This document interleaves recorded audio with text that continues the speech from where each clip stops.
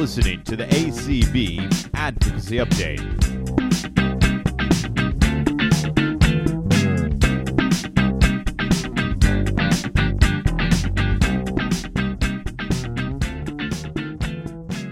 Hello, everyone. Welcome to another episode of the ACB Advocacy Update. Thank you all for downloading, streaming, and listening, whether that's via your favorite podcast player or ACB Radio. I am your host, Clark Rockfall, the Director of Advocacy and Governmental Affairs for the American Council of the Blind. And this week, I'm talking with a voice, anyway, that many ACB members are becoming well acquainted with. You'll probably recognize the name as well. He's a new addition to the ACB staff. And I'm talking with Anthony Corona, ACB's Marketing, Communications, and Strategy intern. Anthony, how are you doing today? I'm doing great. Thank you for inviting me on the program. So, Anthony, you are no stranger to ACB members these days. You have several shows on ACB Radio. You're involved with several affiliates and community events. Just share with folks a little bit of what you're doing right now.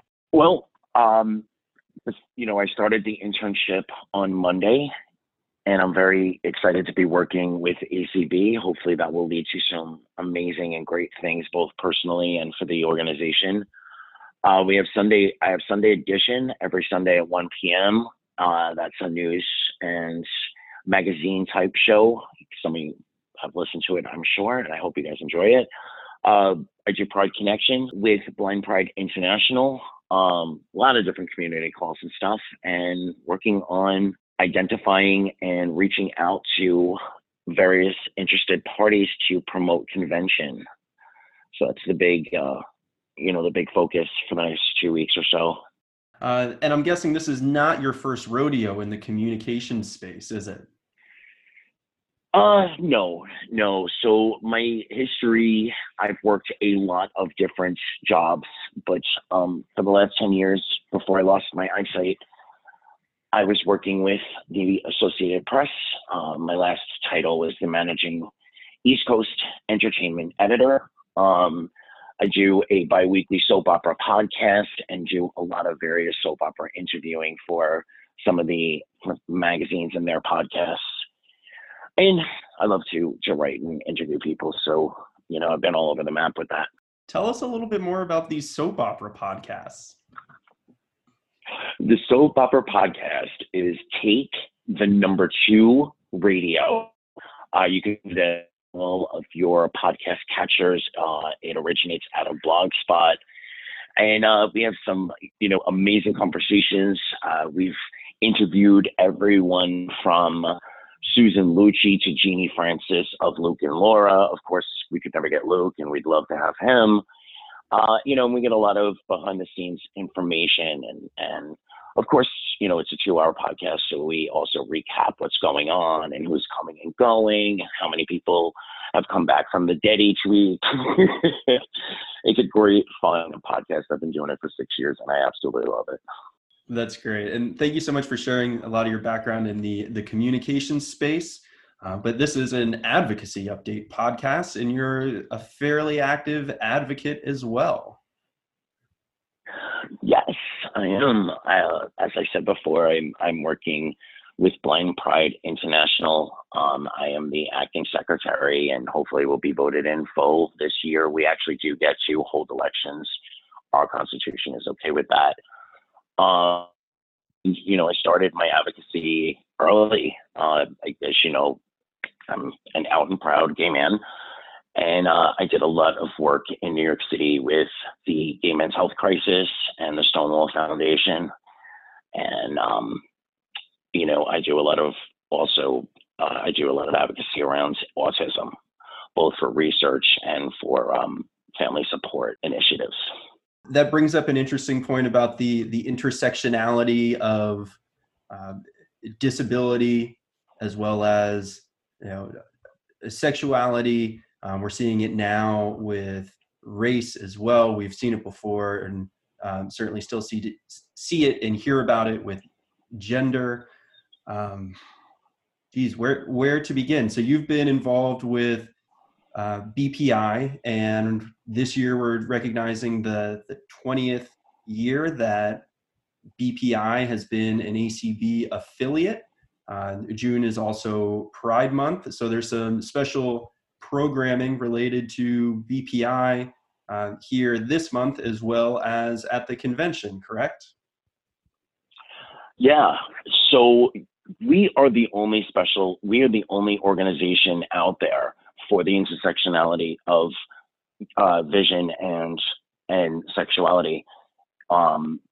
The movement itself, the Pride movement, of course, started with Stonewall, and that's why it's recognized. That's why June is recognized as Pride Month.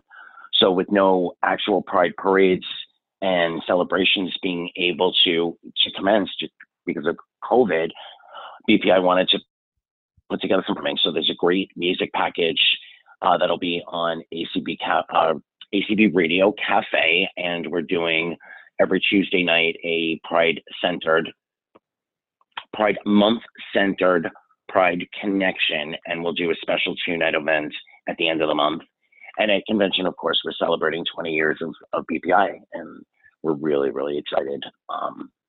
We've always gotten great support from ACB, and in the larger sense, we partner with a lot of other intersectionalities, especially with race right now. BPI is helping to spearhead the storytelling corp that ACB would like to put together and archive, et cetera, et cetera. That's great. It's so important to tell those and share those stories.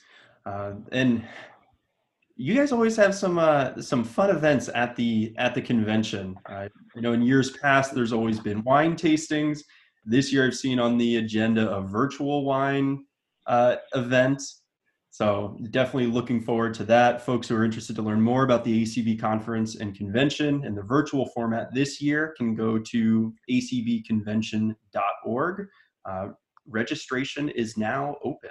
And if they want to inquire about anything BPI related, they can email membership at blindlgbtpride.org. With your autism advocacy as well, you touch on the nature of multiple disabilities and the work that ACB and members and affiliates do with the cross-disability community. We certainly see that in the work we do in the sensory disability space with folks who are deafblind and the sight and sound impaired committee within ACB. What was the connection for you with autism? It started for me, someone that I was very close with in high school. Her mother was a speech pathologist and worked for a school called the Brooklyn School for Special Children, which centered around autism. And we used to work in the summers as program assistants. And I just fell in love with the kids.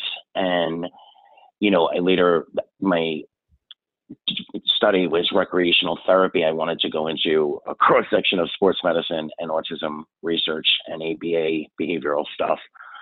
So, it's always been a cause that's dear to my heart. And I think what the 60s and 70s civil rights movements and actions, showed us is that we're not islands. We can't move forward without joining up and reaching out to the other underserved communities and sharing our plights and sharing our struggles and sharing the asks that we're asking for, which a lot of them shouldn't have to be asks. They're pieces of every community that we all share. It's like prick us, we all bleed red. And so when we band together and we organize our voices, it's much easier to be heard. Absolutely. There's a quote, and I apologize if I recite the quote incorrectly, but I believe it was Martin Luther King Jr. that injustice anywhere is a barrier to justice everywhere. And that's certainly something we see in terms of race, gender, sexuality, disability, different forms and types of disabilities. If it's permissible to exclude one group of people, then it's permissible to exclude more or all groups of different people.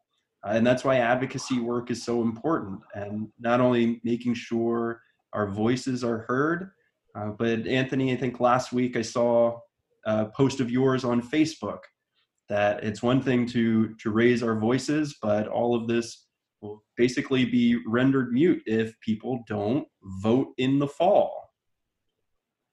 Absolutely. I'm passionate about voting and about the census. Every number counts, both for, distribution of funding, program management, and of course, for fair voting rights.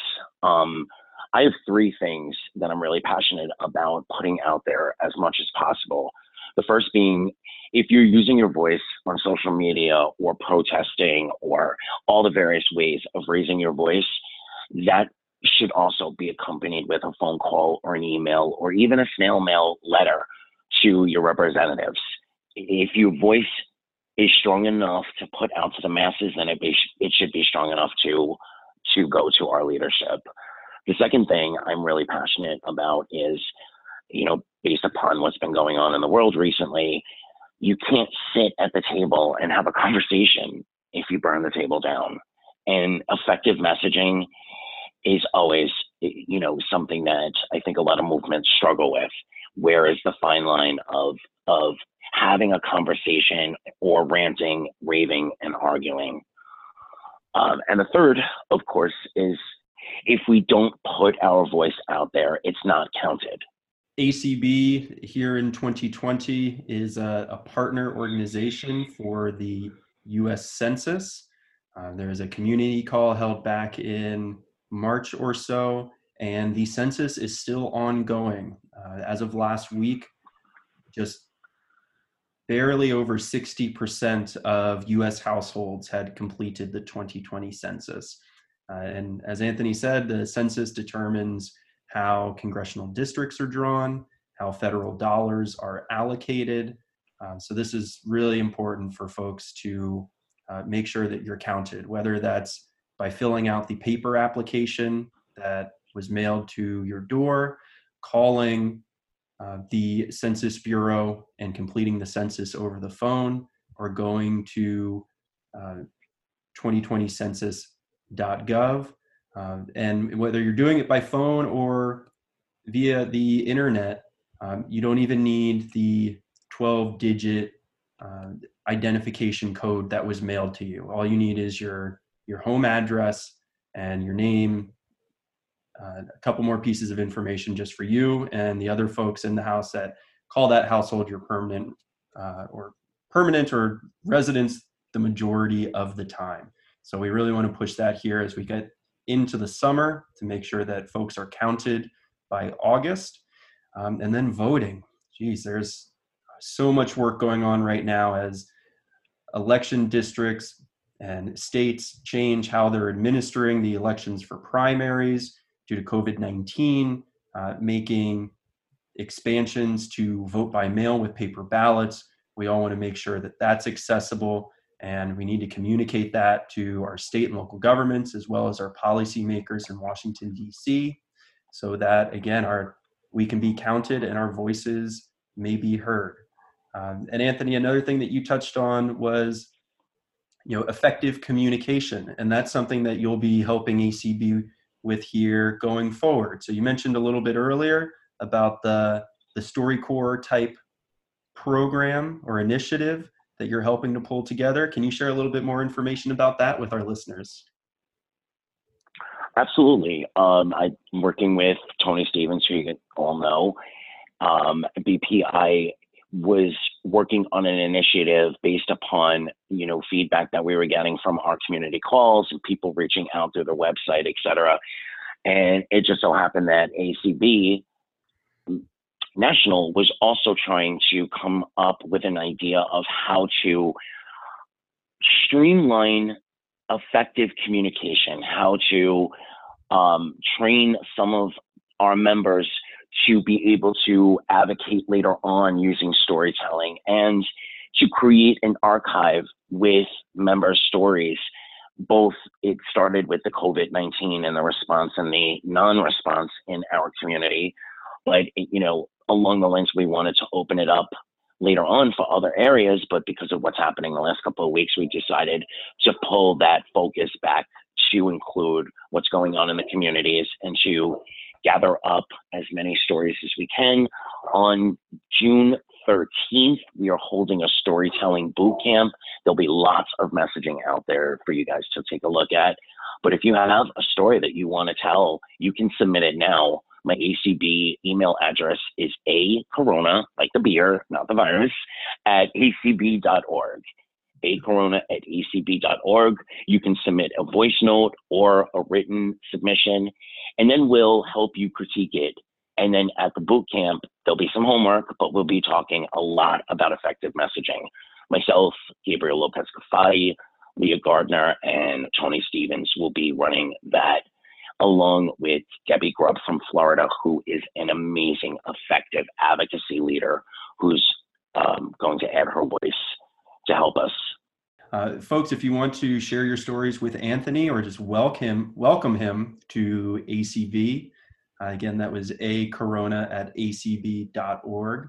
And Anthony, what was the date again for the ACB/BPI storytelling event? That will be June 13th. We'll be sure to include that in the message, the liner notes with this podcast. And we've already talked about convention a little bit here, but it's the biggest thing coming up. It's the biggest part of the ACB yearly calendar. So it's just fitting that we talk a little bit more about convention. As everyone knows, this year we're going virtual. What's something that you're going to miss from the in-person conference and convention as we go to this virtual platform? Wow. So I probably shouldn't say this over the air, but I think I will miss the end of day happy hour cocktail. I will most definitely miss going out to dinner and just being able to handshake, hug, watch. I have a guide dog. Watch my guide dog interact with the other dogs. The personal touch. I think so. I think if we asked everyone in ACB that question, their answer would be similar. The community, the fellowship, the laughs, the drinks, the camaraderie. As we are pulling together this virtual conference and convention, this is going to open new doors and new opportunities. So we're certainly excited for that as well. Many people who have been unable to attend the in-person conference, they'll have more avenues and methods to listen and participate and be part of the conversations, whether that's over the Zoom webinar, ACB radio, Facebook Live, YouTube. So in that vein, Anthony, what are some of the things that you're looking forward to about this new virtual conference and convention? Well, I'm running 2 sessions for Blind Pride International, so I'm definitely excited about that. I'm excited about the opportunity that this places in a larger sense. Going to a convention, and everybody said this already, it costs money. You have to take off time from work. If you have childcare, things you have to put together. It's a big commitment to fly somewhere in the country and stay for 5 or 7 days. So the fact that, it's going to be accessible to just about everybody, makes me gloriously happy. But in the grander scale, I also think that it's the greatest opportunity we're ever going to have to put our messaging out there, to open our arms to members of our community and allies of our community who are not necessarily blind or low vision, to come and experience the ACB family. I love the ACB family kind of tagline. And, we want to enfold everyone out there who doesn't feel like they have a home related to their disability and or community. So I really think this is the best opportunity we're ever going to have for that kind of messaging and to highlight everything. And we've got so many. BPI, of course, is a great example of so many different special interests and intersectionalities that you might not have known if you didn't really pay much attention to ACB before. And since we're all kind of stuck still in this limbo state, I think we're going to get an amazing amount of traffic, and we can use that to generate membership for a long time to come.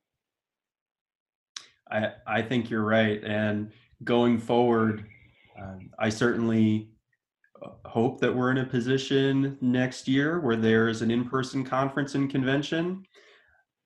But at the same time, I think that there will be a virtual component to amplify the message and the involvement and engagement of every in-person conference and convention going forward. And if you don't mind me saying, I think for the time and space that we're living in right now, it's also going to be an amazing message that we put this together 8 days, 12 hours a day of exciting, engaging, room for participation programming. And we did it, and we did it well. I think when we walk away from this and that messaging comes out, I know a lot of people bristle at the idea of, oh, we're not inspirational and we're not doing anything that anyone else can't do. Well, they're absolutely right. But you know what? We definitely did something that nobody else did yet, and we did it really well. And I'm really hoping, praying, but I'm positive deep in my soul that that's what the takeaway is going to be when we're looking back at convention 2 months from now, 5 months from now, and setting up for next year's convention. Just like you previously stated, in the advocacy space, we just want a seat at the table, same as everyone else. We want our voices to be heard and weighted equally, same as everyone else. That applies with technology and accessible technology. We want the ability to hold events like this. We want the ability to receive a free, appropriate public education, as well as fair and equal employment, and accessible technology assists us all in that space. It doesn't put a barrier in our way, and just look what we can do when technology is made accessible. And the convention is going to highlight all of those areas, and the tools that we'll be able to take from convention this year to use in advocacy for all of those areas are going to be invaluable. The seminars that we're holding, the personal stories that people will be telling, the access, and just the scale of what, I have to say it again, 8 days, 12 hours of programming. The scale of that is going to be amazing, and it's going to be huge going forward for advocacy purposes. I just have a huge smile on my face right now, because when you put it like that, 8 days, 12 hours a day, we've got some folks with, especially ACB Radio, the folks that Cindy Van Winkle's training up with the community calls each week, folks who are kicking butt and taking names to make this happen and to pull this off flawlessly. So a big shout out again to our ACB Radio folks, as well as Cindy Van Winkle and the work that you and your group are doing with the community calls, and all of that prep work and training is going to make for one heck of an awesome virtual conference and convention. Anthony, thank you so much for the conversation here today. Any final points that you'd like to make before we sign off? Register for the convention. It definitely needs every single one of our support.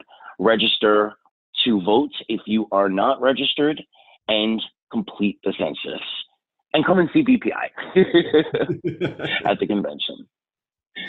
Well, Anthony, I hope to cross paths with you at one of those BPI wine tastings at the virtual conference and convention this year. Thank you so much for sharing your personal background as well as the professional work you'll be doing going forward here with us at ACB, and welcome aboard. Thank you for having me. I really appreciate it. It's been great.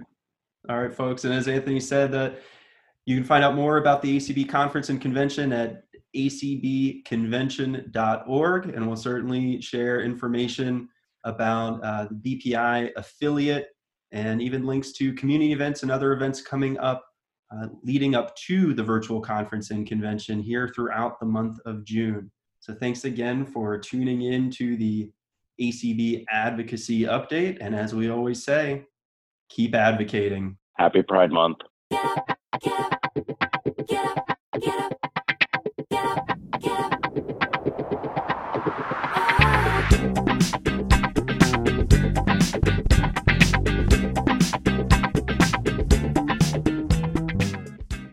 for listening to the ACB Advocacy Update.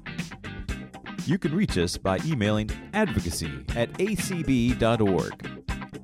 The ACB Advocacy Update is a production of the American Council of the Blind in Alexandria, Virginia. To learn more about ACB, visit us online at www.acb.org.